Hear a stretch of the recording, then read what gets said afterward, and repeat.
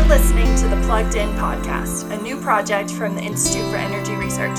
To find out more about our work, visit our website at instituteforenergyresearch.org. Welcome to the Plugged In Podcast. I'm your host, Alex Stevens. And I'm Jordan McGillis. Joining us today to discuss his new book, Trumponomics, Inside the America First Plan to Revive Our Economy is Stephen Moore. Moore is currently a distinguished visiting fellow at the Heritage Foundation and a senior economic contributor at FreedomWorks. He was the founder of the Club for Growth, and along with his co-author Art Laffer, he served as one of the top economic advisors to Donald Trump's 2016 presidential campaign. Steve, thank you for joining us today. Thank you. The book covers a lot of ground, but I want to start a conversation off with a somewhat broad question.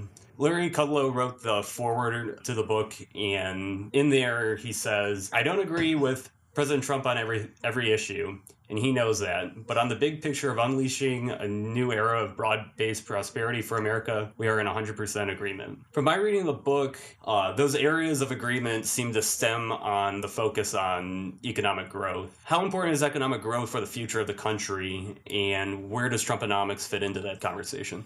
Well, it's a great question. And when we first sat down with then candidate Trump back in early 2016, when he asked us to be his senior economic advisors to the campaign, one of the things that Larry and I and also Art Laffer really pushed on Trump was the idea that so many of the problems the country faces, whether it's our big deficits, whether it's our debt, whether it is our failing schools, the problems of the inner cities, poverty, all of these problems are so much easier to solve if you have a faster growing economy. As an example that we use with Donald Trump all the time, if you could get 1% point faster growth, so under Obama for 8 years we grew at 2%, if we could raise that up to 3%, which is still less than our historical average, that will raise $3 trillion of additional revenue for the government. And so it's a great way to bring the debt burden down by, having more people pay taxes and more people working and off of welfare and more companies located here rather than Mexico or China and other places. So make America competitive, and a lot of these other problems become so much easier to solve. But there's also obvious tensions in with Trump's policies, though. So if somebody else had been elected, it's hard for us to imagine that we would have seen the reduction in corporate tax rates, or we almost certainly wouldn't be talking about deregulation in the way that we are. But with those good policies, we also see the issues with trade. And in the book, you explain that you're in disagreement with him there, but you also suggest that maybe his end goal in that whole thing is to move somewhere towards a freer trade policy. Mm-hmm. So just could you outline your views on Trump's trade policy, and how does his approach to that fit into Trumponomics? Well, first of all, I'm always often asked, how is Trumponomics different than Reaganomics? Because both Larry and I and Art Laffer, worked for the Reagan, and Laffer was the architect of Reaganomics and his tax plan. So we all knew Reagan, me less than they did. But, Reagan was a philosophical conservative.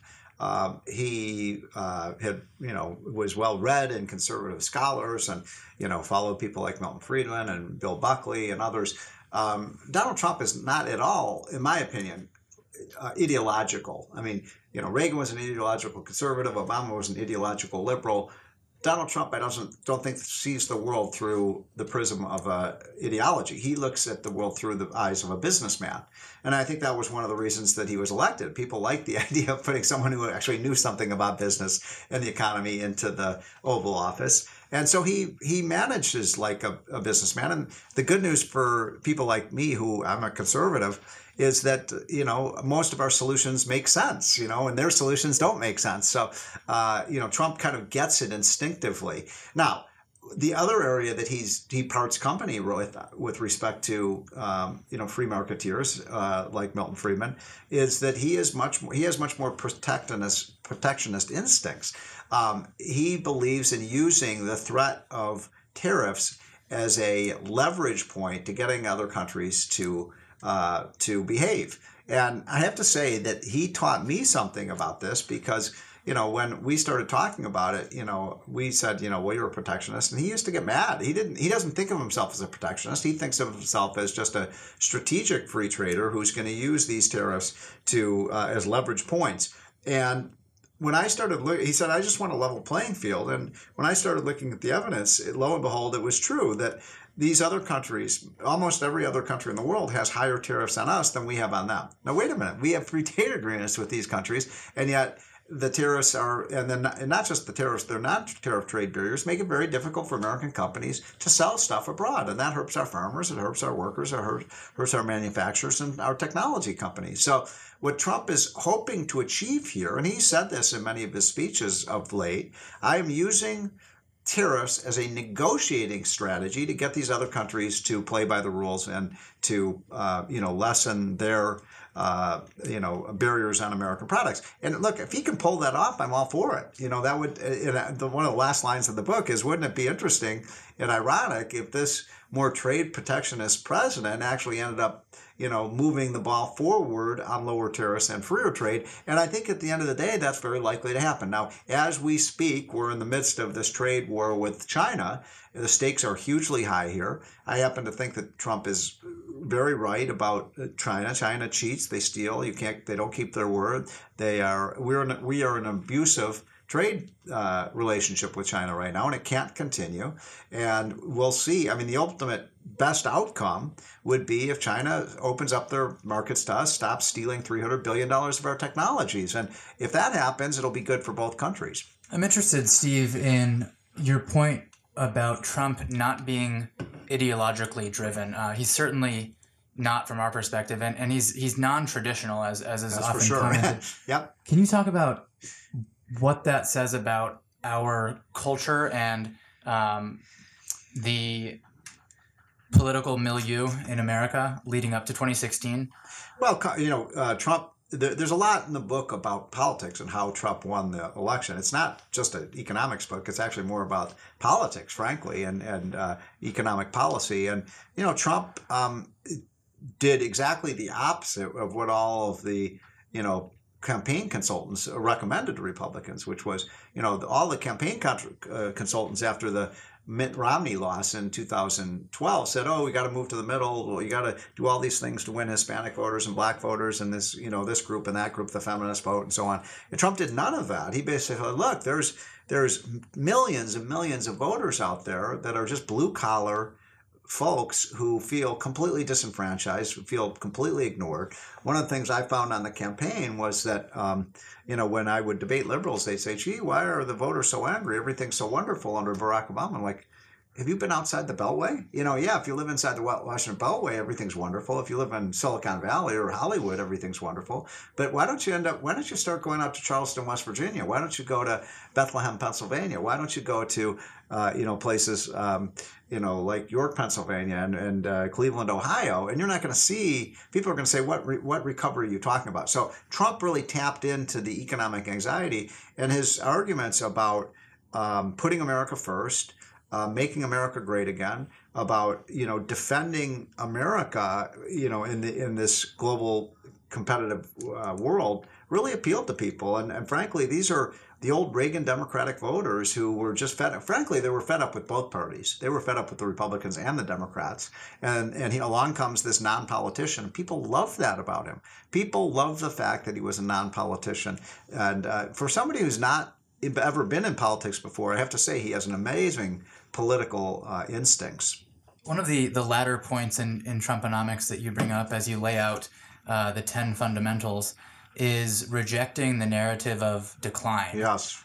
How does that fit with what you just described, which is a whole portion of our country that seems to be in a state of despair? Well, it's a great that's another great question. I mean, look, I've been thinking a lot more about this just personally. I mean, because as we speak, there's all this climate change hysteria, all these reports coming out by the UN and the U.S. government and so on about how we're facing, doom and gloom unless we give the government much more power and so on. And the truth is that our side, we as sort of free market, pro-liberty, pro-freedom people, we're optimistic about the future. And the left keeps saying why all these things can't happen. Like, oh, we can't bring back the coal industry. We can't grow to 3-4%. We have to give up all of our fossil fuels. We have to live, we have to reduce our standards of living. And we believe, no, life on Earth is getting better. Human ingenuity and freedom will make people better off. That's why I talked about growing out of our problems. And I think that's a fundamental difference. And Trump is that way. He's incredibly optimistic about the country and about the future. And just one example, the left, every time I was in debates with liberal economists, whether it's people like Paul Krugman or people like Larry Summers, they'd say, oh, the best the U.S. economy can do is 2% growth. And we're like, 2% growth? That's pathetic. We can grow at 3 or 4. Trump used to say, I want 5% growth. So he's an optimist, and I love that about him. I think the American people love that about him too. So the theme of optimism is a pretty big theme in the book. You mentioned at several points. By the way, Reagan was also an optimist. That's there's 3 similarities. Sorry to interrupt you, but I think it's an important point. People ask, how are Reagan and Trump, different and the same? And I think the 3 similarities are, number 1, they're both super optimists. Number 2, they both love people. And number 3, they were always underestimated by their political opponents. And that was, those were... now there's a lot of ways that the 2 are very different, but I think those 3 things make them very similar. That optimism, I was going to say, it reminds me of an earlier book that you wrote with Julian Simon. It's Getting Better All the Time. That book had a pretty big influence on me in the way I think about thank energy you. and I'm glad. environment. I have to update that book, but thank you for saying that, because I had Julian Simon, of course, was my mentor. He was the doomslayer, who was also the great optimist. And Julian used to say, I'm not an optimist, I'm a realist. I see the world, the potential. There's no better example of that, as you guys know, than the shale oil and gas revolution. I always tell people, it's not as if God just overnight endowed America with all this oil and gas, right? It's been there for hundreds of thousands of years. It's just through human ingenuity and American know-how, we figured out how to crack the code and get at this stuff. And now, hopefully, there's nobody out there that's listening to this show that believes we're running out of oil and gas, because, as you guys always say at AIER, we're not running out of oil and gas, we're running into it. And it's so true. Something that we brought up with a past guest, Don Watkins, of the Center for Industrial Progress, is that tech CEOs are really well known across the country, but how many Americans know who Harold Hamm is? Very few. Why do you think that is, and how can we change that? Well, I wrote a big profile of him for the Wall Street Journal, so that was several years ago when he was, becoming the icon that he is today. I think that people in the oil and gas industry, people believe that somehow they're villains rather than great superheroes of our economy. Look, the story is very simple. The story of the U.S. economy over the last decade is the story of shale oil and gas. That's what saved Obama. Without the shale oil and gas revolution, we wouldn't have even had a recovery to speak of under Obama, which is very ironic, isn't it? Because the one industry that Barack Obama hated the most was the one that really launched the economy into the recovery, as weak as it might have been. And so I think we should celebrate the people who are, providing the power that we have that make our economy function. And I'm very worried, and I know Trump is too, that if we allow the climate change movement to completely fundamentally change our economy and shut down our energy sources, you want to see doom and gloom. That's the doom and gloom scenario. Yeah, in the book, you dedicate an entire chapter to energy, and you refer to energy as the lifeblood of an economy. What did you mean by that? And I guess, could you just walk us through the role that you played also with the original memo that you guys provided to President Trump? Sure. Sort of outlining his approach to energy policy. So Trump didn't need a lot of coaching on this. He was always, from day one, all in on American energy. He loves the shale oil and gas revolution. He loves the coal industry. He couldn't fathom why people would want to reduce our oil and gas output, as many of the leftists want to do. And so he didn't need a lot of coaching on that. He got it. He was all in. He loves Harold Hamm. You mentioned his name earlier. Harold Hamm was one of his principal economic / energy advisors. And, it's transformed our economy. Trump believes in it. He wants America to be number one. He understands that when you increase the supply of oil and gas, it's good for workers, it's good for American industry, it reduces our trade deficit, it reduces the threat of terrorism. I mean, there's nothing not to like about this industry. And at the same time, we've had this amazing shale revolution. We're seeing, big reductions in pollution levels as well. So, Trump is not in favor of a dirty environment. He just wants to make sure that, we remain a prosperous country. And if he understands, look, if you really want to do damage to an economy, make energy more expensive. Look what happened to Germany, when they went all in for green energy. It nearly destroyed their industrial base. We can't do that here in the United States. And Trump will not allow that to happen. But, it's hard to think of an issue where, Donald Trump and Hillary Clinton disagreed more on than energy. I mean, Hillary was running around the country saying, I'm going to put every coal miner out of work, right? And, then she wonders why she lost Pennsylvania and West Virginia and Ohio. People out there didn't like that idea too much. And so, I think Trump believes that the way to deal with climate change to the extent it's a problem is through technology and through growth. And through human ingenuity, we'll figure out ways to do this, but it's certainly not going to happen by shutting down our energy sources. Did you see the video of Barack Obama that emerged a week or two ago at Rice University, discussing kind of in a tongue-in-cheek way the oil and gas boom in the last 5 years? Oh, is this where he took credit for that? Was where he, in a tongue-in-cheek way, took credit. Did you see that? I didn't think it was. What do you mean by tongue-in-cheek? Well, what I mean is there's no way he really believes that. I wonder if he does. I mean, I don't think he was joking when he said it. I think he really believes that the problem for the left today is they don't know whether to take credit for the oil and gas revolution or to try to shut it down. Right. And so, but it's ironic, of course, because, you were there, I was there. Every step that the administration took for 8 years was to try to stop this revolution from happening, whether it was EPA rules or, the huge subsidies we're throwing towards solar and wind power and, all sorts of climate change policies that were going to destroy the fracking industry. And so it is ironic that this former president would say that it's because of me that this is happening. Incidentally, we used to tell Trump, if you continue with your all-in policies for American energy, which, you were asking me, what's that about? It's, getting rid of the roadblocks and hurdles, allowing drilling on federal lands that are non-environmentally sensitive, building the pipelines, building the LNG terminals, building the infrastructure we need to become the chapter of our book on energy is called Saudi America, because we believe we can be, throughout the rest of the 21st century, the number one producer of oil and gas in the world. Critics of the book, though, I feel They're like... critics? Who are they? Jonathan Chait at New York Magazine wrote a pretty article. It was a criticism of the book, and I think people would push back and say, well, all this deregulation and stuff is that it's actually an example of Trump's corruption. What's wrong with that argument? Well, look, to be honest with you, I know who Jonathan Chait is, and he has, he's very distinguished in the sense that he's been wrong in everything he's ever written. But so, the fact that he doesn't like my book, I'll hold that up as a badge of honor. But look, Trump went around the table. I remember at one of the first meetings we were at, we described this in the book, with Trump, was his economic policy council and business council. And around the table were about 25 highly prominent CEOs of technology companies, energy companies, financial services companies, manufacturers, and so on. And he went around the room and said, how do we get this economy growing faster? What do we need to do to make your business grow? And, I would have thought they would have said cut taxes, because that's what I worked on, was the tax bill mostly. But I was surprised how many of them said, taxes are a problem, but the bigger problem is the regulatory stranglehold on our business.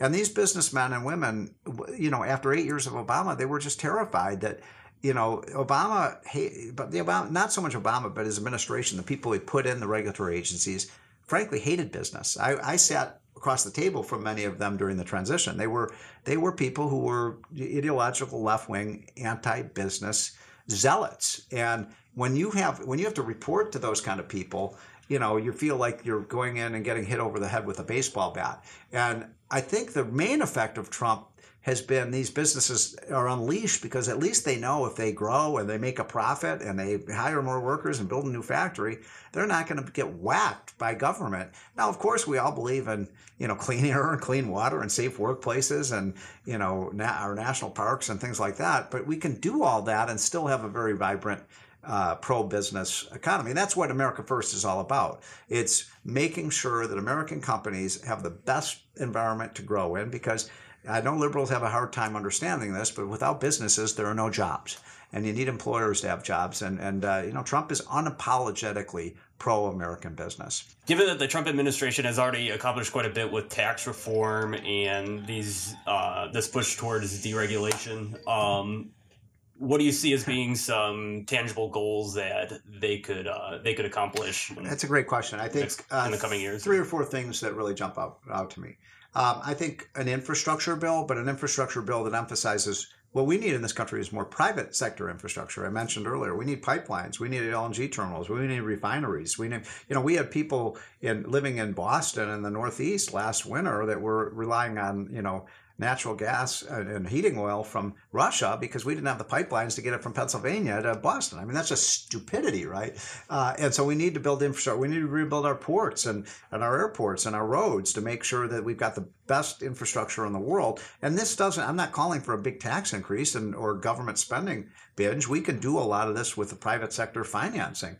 And I think that's what Trump is looking at. Unfortunately, the Democrats look at it as taking, as the old-fashioned public works projects and just funding it into the unions, and that's not what I'm talking about. Second of all, I think I'd love to see Trump get an immigration deal done where we do secure our border. Obviously, the American people care a lot about that, as Trump proved. But then also moving to the legal immigration system and moving towards, as Larry Kudlow says, get the brainiacs into this country. The people are and not just the brainiacs, the hardworking people who pick the fruits and vegetables and help our farmers and the people who work in our service industries and our hotels and our restaurants and the people who are the spinal cord of our economy, these hardworking immigrants who want to share our freedoms and become rich, and that's what America is all about. And then energy. Look, I think Trump should continue to push forward with American energy. We are very close to becoming energy and self-sufficient, but Trump doesn't want to just make America energy self-sufficient. He wants America to be energy dominant in the next 10 years. And we can do that. We can be, as I said, the new Saudi Arabia. And that's not just oil and gas, but coal. We have the cleanest coal in the world today. Nuclear power. I think it's a big mistake if we let our nuclear industry go bankrupt. Get a level playing field, get rid of all these stupid solar and wind subsidies that just distort the marketplace.